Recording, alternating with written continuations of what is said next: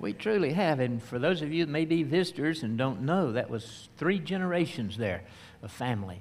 And a beautiful thing. We are blessed. Did you know that today is Sanctity of Human Life Sunday? The pro-life movement has been praying for the end of abortion for many, many years. 50 years, really, since Roe versus Wade was decided on back 50 years ago by the Supreme Court. Of course, we had a great victory this past year when they reversed that decision. Yeah, praise the Lord. But we still have a long way to go because the states, of course, can still have abortions. Our state can. And so we want to pray on this special Right to Human Life Sunday. If you would stand with me, please.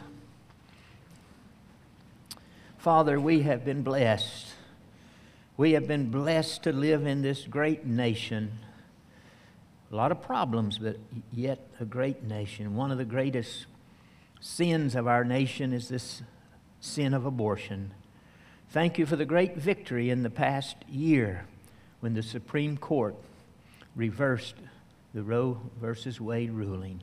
We give you praise for that, and we pray that in the months and years ahead that states will take on that same attitude. And we pray for all the women who have been hurt emotionally and spiritually by the abortions that the government promoted. We pray your healing and recovery for each of them. We ask it in Christ's name. Amen. Amen. You may be seated. Thank you so much. We're in our study on the unseen world. As you see, our text today is Luke 16. So turn there with me, Luke 16.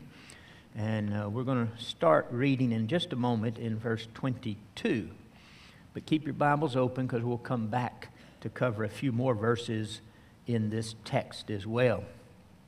I want to give you a quick recap before we read our text. If you look at the screen, I'll remind you that in our study, we've studied God, part of the unseen world, of course, the creator of the unseen world, and angels, and Satan, and demons.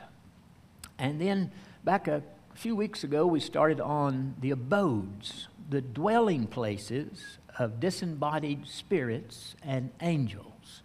And they really fall into 2 different categories, the good ones and the bad ones, I guess we could say.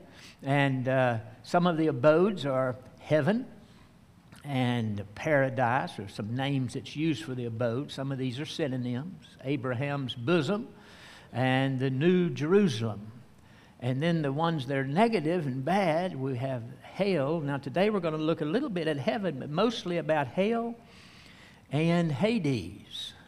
And then we'll look at the abyss in the coming weeks, and also Tartarus, and we'll look a little bit at the lake of fire today. Now with that said, let's look at our text. Luke 16, verse 22, and it came to pass that the beggar died and was carried by the angels into Abraham's bosom. There's one of those terms that was up there on the screen, Abraham's bosom, a synonym for heaven.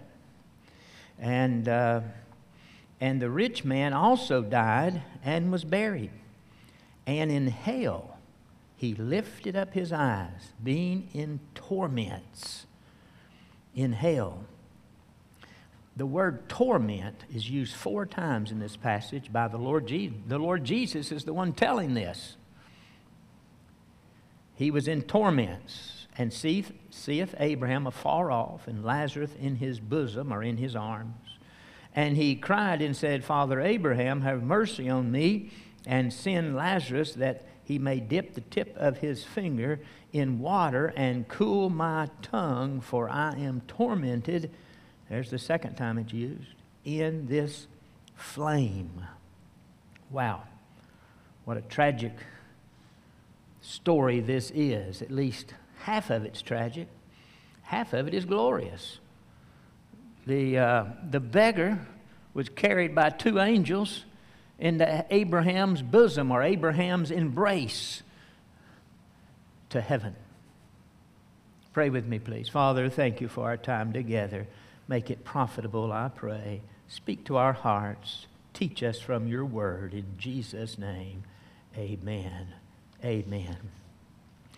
Over in 2 Peter 1, in verse 11, it says this. It says, you will receive a rich welcome into the eternal kingdom of our Lord and Savior, Jesus Christ.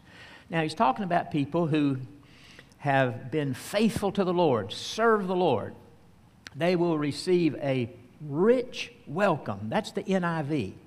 The King James uses the term, an abundant entry into heaven. Think about that. For those who are saved and love the Lord, serving the Lord faithfully, will receive an abundant entry and a rich welcome. Came across this story back some time ago about a little boy named Grady. He's 7 years old when he got cancer, diagnosed with leukemia. And he had to miss school for a whole year. Didn't see his school, his teachers and so forth for a whole year. And so now he's 8 years old and he can start going back part-time to school. His first day back, the principal met him at the door. And when she opened the door, he looked down the hallway and all the students were lining the hallway. And they had pretty crepe paper stuff and so forth and signs and all of that. And they lined the hallway. He went down the hallway and they cheered and they clapped and they celebrated. And when he got to the end of the hallway, there was a huge sign there that said, "Welcome back, Grady." And all the children clapped and laughed and the teachers wiped their tears at this great celebration. When his mother picked him up that day, he said, and I'm quoting now, this is what Grady said, "This was the best day ever, Mom. I had so much fun. I didn't know days could be this good." The person who recorded this article comments and says, if school children can pull off a welcome celebration like that, can you imagine what God Almighty and the angels can do? Can you imagine? A rich welcome and a abundant entry into heaven, celebrating. This past Friday at 1:47 in the morning, and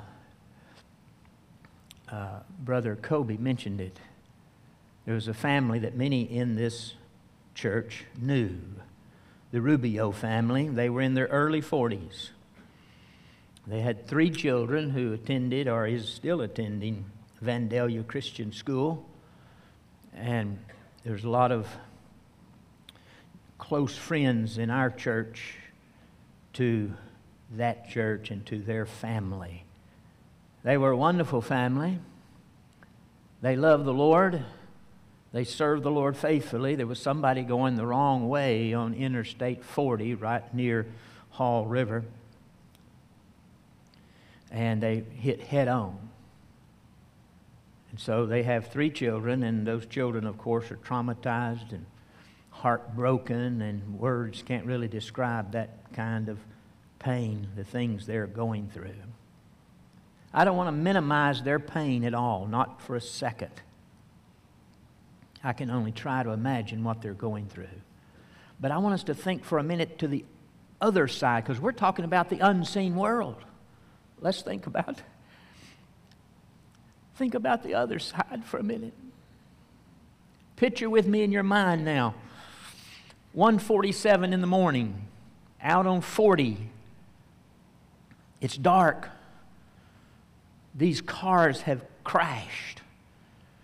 Now, in our text, it says that angels, plural, came and got Lazarus. So, picture with me now, above those shattered, broken cars and the bodies, I don't know about the other lady, I don't know anything about her. Picture 4 angels hovering above those cars.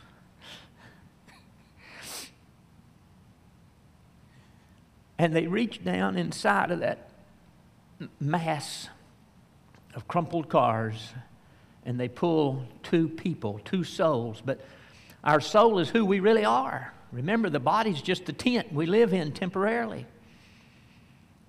See those angels reach down and pull those 2 souls out of the wreckage. Maybe there's 1 on each arm, and they say something like, "Don't be afraid.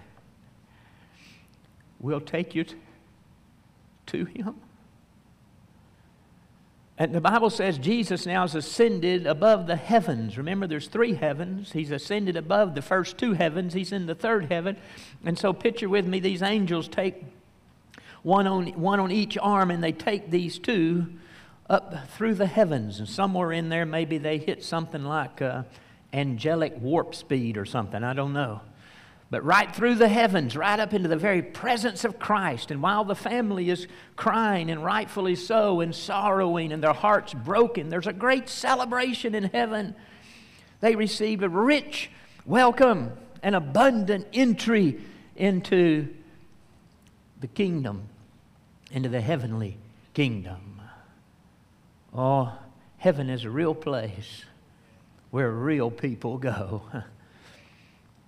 But the opposite is true as well. Hell is a real place where real people go. And we have that subject here in our text. Now let's pick it up a little further up in the text. Jesus is preaching here. He's preaching to the Pharisees. And he begins to tell this story in verse 19. Look at it. "There was a certain rich man which was clothed in purple and fine linen." Purple was a color that was quite expensive. Only the very, very rich could afford purple. Kings wore purple. So he was extremely wealthy, and fine linen. And he fared sumptuously every day. He had anything you could think of you wanted. Anything that is your heart's desire, he had it. Not just occasionally, every single day. He fared sumptuously every day. Verse 20 says, "And there was a certain beggar named Lazarus, which was laid at the gate full of sores, and desiring to be fed from the crumbs which fell from the rich man's table. Moreover, the dogs came and licked his sores." Wow. Now we come to our text. "And it came to pass that the beggar died and was carried by the angels into Abraham's bosom." Bosom means your chest. Abraham's right beside him, or with an embrace. The idea is when you hug somebody, you pull them up to your chest. That's Abraham's bosom. For the Jews, the idea of being there with Abraham, that was quite a wonderful description of heaven. And so he went to Abraham's bosom and was comforted, hugged and comforted. And then it says, "And the rich man also died and was buried." It doesn't say anything about the beggar being buried. Now maybe he was, but it was quite common in those days to take a beggar who didn't have maybe any family, or if they had family, they had no means, to throw them in the garbage heap in the valley of Hinnom, where the fire perpetually ran day and night, and they would throw bodies in that fire along with all the trash from the city. We don't know, but it's possible that's what happened to him. But it says the rich man was buried. By the way, you might sometimes hear somebody say the rich man's name was Dives. Excuse me, Dives.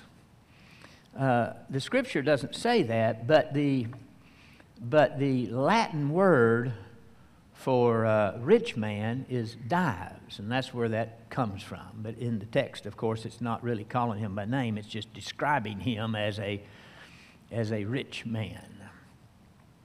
So he had a funeral. Now, no doubt he had a great funeral. I mean, it was probably a big parade, and a lot of people were there, and people made speeches, and the priest got up and talked about how great a man he was, and no doubt great fanfare. And he had 5 brothers, and they no doubt had opened the wheel and was all excited about what he might have left them. And so he was buried. And notice in hell he lifted up his eyes, being in torments. While everybody was celebrating on earth at his funeral, he was already in hell, without hope and without help for eternity. In a flame, in torment. He was already there. Wow. Now, he wasn't there because he was rich, not at all. But he was there because he had never trusted God alone for salvation. Now, the Jews, of course, believed that somebody's wealth was a token or a sign of their righteousness. I mean, this was infiltrated into their thinking. And they would have thought a poor man, a beggar like that, couldn't possibly be saved, couldn't possibly go to heaven. Because him being poor was a sign of God's curse on him. Now, that's the way they viewed things. Sometimes people in our day view things a little bit that way. They wouldn't put it as strongly as the Pharisees did. And so the Pharisees he's talking about, when he first starts telling this story, they're thinking the rich man is going to be the hero of this story, you know. And this beggar, they would have been disgusted with this beggar who couldn't even keep the dogs from licking his sores. That was disgusting to them. And then all of a sudden, Jesus turns it around and the rich man is lost. They would be staggered at that. How could that be? A man whom God had blessed with such riches must have been a saved man. And then the beggar, surely the beggar couldn't be saved, but he was. He wasn't saved because he was poor. He was saved because somewhere along the line in his life, he trusted God alone for salvation. And so the rich man died and was buried. Verse 23, in hell he lifted up his eyes, being in torments, and seeth Abraham far off, and Lazarus in his bosom. And he cried and said, Father Abraham, have mercy on me, and send Lazarus that he might dip the tip of his finger in water and cool my tongue, for I am tormented in this flame. We'll come back to the rest of this story next week. Now, a lot of times this is called a parable, and it's certainly used as a parable to teach truth. But if it is a parable, it's the only parable Jesus told where he used proper names. One proper name, Lazarus. The other proper name is Abraham. If this is only a parable, it's the only place where a proper name was used and 2 were used. It's almost as though Jesus was wanting them to know this is a little more than a parable. It's a story used in parable form. Now, Jesus, of course, being God, knows the beginning from the end, and he's seen everybody who's ever died, every rich man, every poor man. He knows all of that. He reached back, I think, in his omnipotent mind and tells a true story with a parable-type meaning. And so, not only is heaven a real place, but hell is a real place as well. It's nothing to joke about. It's nothing to laugh about. It's nothing to be lighthearted about. It's the most tragic subject known to mankind. Should be taken seriously. And it should be spoke about with great care. So heaven is a real place. In this parable, it's been said many times, we see two men, two lives, two deaths, two destinies, two eternities. There's no other place in Scripture really where you see so clearly a contrast between the lost and the saved, heaven and hell, as you do in this great passage. C.S. Lewis tells of a time when someone told him about a gravestone inscription on an atheist tomb. Apparently the atheist thought it would be catchy and funny, so he had it put on his grave marker. And it read like this: "Here lies an atheist, all dressed up, and no place to go." C.S. Lewis said,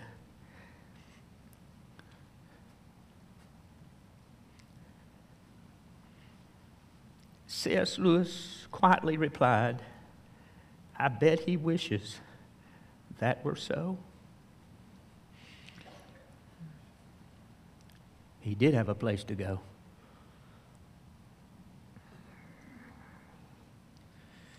Heaven is a real place, and hell is a real place as well. Now, there are different degrees of punishment in hell and in judgment. Listen to what Jesus said, Matthew 10. "Verily I say unto you, it will be more tolerable in the land for the land of Sodom and Gomorrah in that day of judgment than for that city that rejects the gospel." Now, can a whole city be saved? Of course not. It's the people of the city. The people of the city of Sodom and Gomorrah will have, it'll be more tolerable for them in judgment than it was for the people in Jesus' day who rejected the Son of God who had come in the flesh. Jesus says a similar thing in Matthew 11, the next chapter. He says, "But I say unto you, it will be more tolerable for Tyre and Sidon at the day of judgment than for you," the people he's talking to. This is repeated. This is told in Matthew, Mark, and Luke, repeated in 3 of the Gospels, so that when you put it all together, 6 times this phrasing of more tolerable in the day of judgment is used. The ESV and the NIV use the word bearable. It will be more bearable for some than for others. Strong's Greek dictionary uses the term tolerable, but also the term endurable. For some, hell will be more endurable, more tolerable, more bearable. So there'll be degrees of punishment. It just makes sense. Think about, you have an unbeliever who is a serial killer. You have one who is a child molester. Surely that person should be punished more than someone who is an unbeliever and went to hell because they were an unbeliever, but their sins were things like lying and deception and immoral thoughts and things like that. Surely there should be a difference. Well, there will be. And as time permits, I'll let you see that again at the close. So there are varying degrees in hell. Now I want us to think about the words used here, the Greek word used here. If you look back at your screen for a moment, there are 2 Greek words translated hell in the King James Version. These are the 2 words. One is Gehenna, and the other is Hades. Now, Some of you have a newer translation. So when I read to you the text a few moments ago, when I read the word hell in your Bible, it said Hades. Now that's not a bad thing. I'm going to explain it to you a little more. I'm just pointing it out at this point. Now, so there are two words translated hell in the King James. And it's done so 23 times, the two words together. So here's the first word, Gehenna.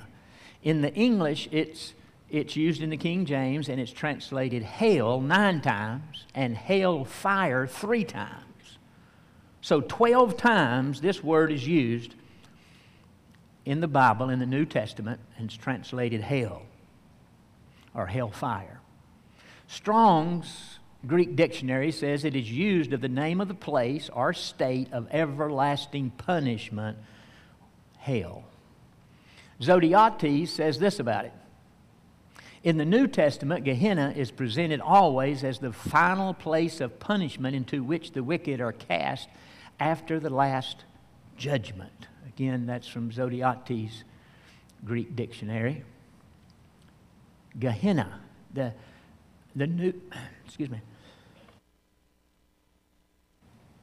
King James and all reliable translations, now this is important, translates Gehenna as hell.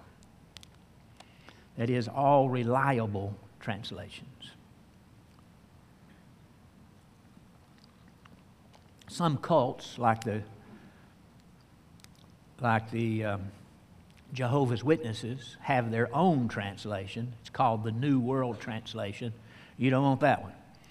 But all reliable translations translate this word Gehenna as hell. Now let's go to that next word, Hades. Hades, in our English Bible, or in the King James, is translated hell 10 times and the grave 1 time. So 11 times. The first word was used 12 times. Hades was used 11 times. Now, they are very similar, but in our definitions, notice the differences. Strong's says that properly the word itself means unseen. Unseen. By the way, that's where I got the title for this series, from the word Hades. But I wanted to talk about heaven and hell, but then I started thinking about everything that's unseen, and my research just got bigger and bigger. So we started with God, and now we've worked our way down to Hades, where I got the title. And it's the place or state of departed souls of the lost. Now, Zodhiates says it like this. It is the intermediate state of the lost between death and the ultimate hell, which is Gehenna. Now, this last part's important. It'll kind of help you if you've got a newer translation in your hand. The King James translates Gehenna and Hades as hell. The New King James and most all new translations translates Gehenna as hell and Hades as Hades. Actually, in that case, it's a transliteration. So if you have a Bible that has the word Hades in it, in the verses I read a few moments ago, that's not bad. Matter of fact, it is kind of helpful. Now, I'm going to ask you something. I don't want to embarrass anyone. But if you, and I preach from the King James, but I read all the translations and think they're all helpful. That is, all the reliable ones. And but if you've got a Bible in your hand today, that may be a New King James or ESV. And if you've got one of those, and when we read a moment ago and I read hell, your Bible said Hades, would you just raise your hand? Let me see how many of you. Yeah, let's see. Yeah, hold on. Yeah, there's people in every grouping there. All right, thank you. Now you know now why they translate it. They just translated it differently. They're not exactly synonyms, but they're very much alike. Now, I'm not trying to diminish the idea of hell by talking about Hades. Hades is just as bad as hell. This man in our text went to Hades. He used the word tormented 4 times. He used the word flame. He wanted some kind of relief if it was only one drop of water on his tongue. Where was he? He was in Hades. Hades is a temporary holding place for the lost souls. Hell is the eternal holding place for lost souls. Let me put it in kind of a visual here for you. Let's start with Hades. After Hades, people go to Hades. After Hades comes the great white throne. You know, if you get locked up for committing a crime, first you go to jail, but you're awaiting your day in court. So first people go to Hades and they're awaiting their day in court. That's the great white throne. And then they're put into hell. So Hades is like a divine jail. Think of it like this. Everybody in Hades is going to end up in hell, but they're going to get their day in court as well, because the white throne judgment is the divine courtroom. And once the judgment then takes place, what happens to somebody who's in jail? They've been found guilty. Where do they go? They go to prison. So hell is the divine prison that lasts for all eternity. Now, I want us to end our study over in the book of Revelation. Turn to Revelation chapter 19 for a moment. I've got to move through this quickly. Chapter 19 talks about the Lord Jesus coming again in His great coming on a white horse. And He is King of kings and Lord of lords. Amen? And when He comes, look at verse 20 of chapter 19. And the beast was taken, and with him the false prophet. Now the beast, remembers, the Antichrist, and the false prophet is the religious leader for the one world church. The beast, the one world government. And they wrought miracles before him with which he deceived them that had received the mark of the beast. This was all taking place during the tribulation. Them that worshipped his image. These both were cast into the lake of fire, which burneth with brimstone. Now this hasn't happened yet, but it's going to happen. Right now, if you look at the design, right now, hell is empty. The judgment hadn't taken place yet. All of the departed souls of the lost are in Hades. But again, that's not to diminish the suffering of hell, because Hades is very much like hell with torment and suffering. So these are going to be the first two. These are real people, by the way. They've been energized by Satan during the tribulation period. Excuse me. But they're real people. And now they're cast into the lake of fire, which is a synonym for hell. The word Gehenna, that's translated hell. And so they're the first ones there. Now, if you go to chapter 20 and verse 10, 1,000 years have passed. In this context, it tells us the 1,000 years of the millennial kingdom is up. Look at verse 10. And the devil that deceived them was cast into the lake of fire with brimstone, where the beast and the false prophet are. They were cast in there 1,000 years prior. They're still there. They were not consumed by the fire. They're still there 1,000 years later. And look what it says, and shall be tormented day and night forever and ever. Forever. No escape. No change. No possibility of repentance and salvation or anything like that. Once you go to Hades, you'll be there forever and ever. Now, we're thinking about that chart. Look at verse 11 now. We kind of see how that chart works. People who are in Hades now are going to stand before the great white throne. Look at verse 11, and I saw a great white throne, and him that sat on it, from whose face the earth and heavens fled away. And there was found no place for them to hide from his presence.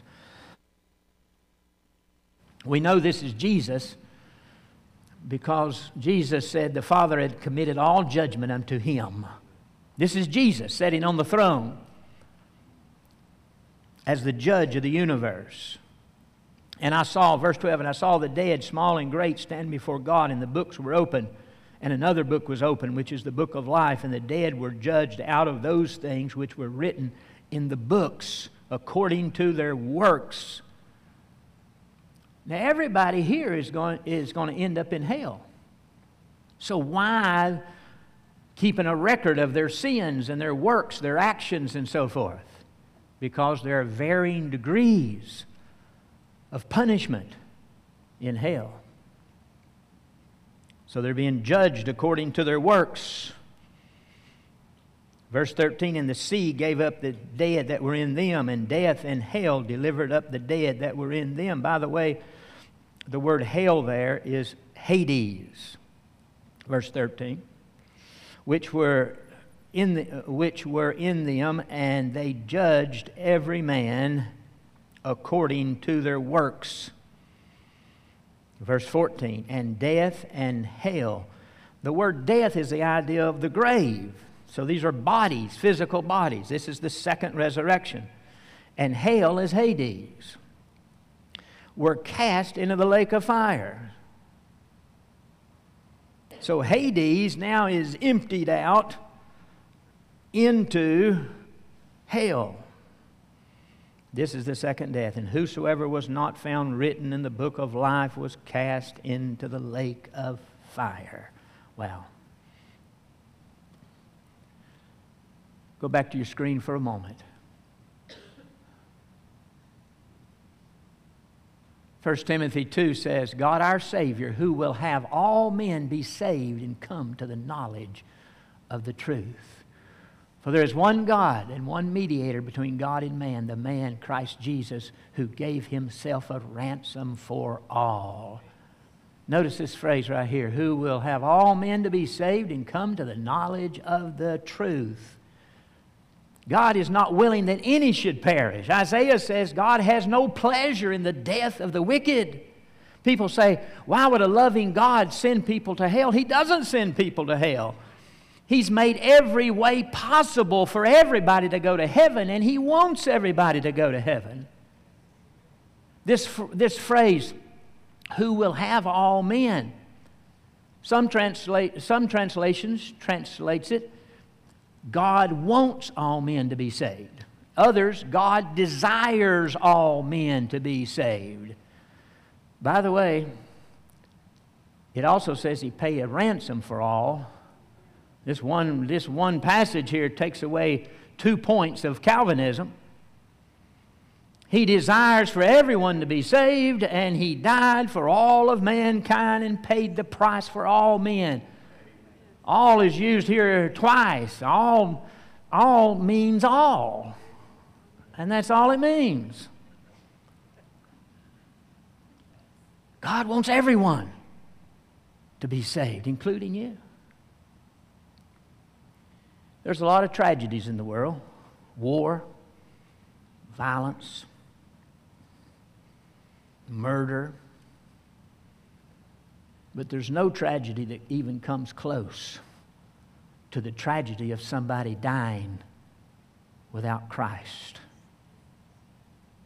and going to a place of no hope and no help for all eternity. God doesn't want any.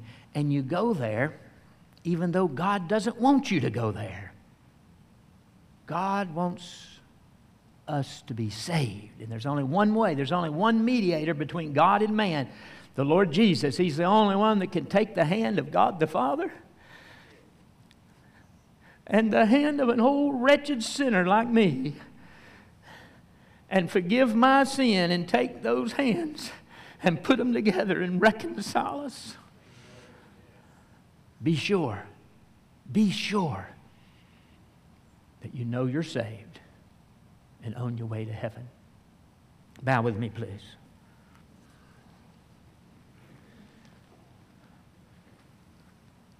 Maybe you'd say, "Preacher, I don't know if I'm saved or not." Maybe you're online listening to this.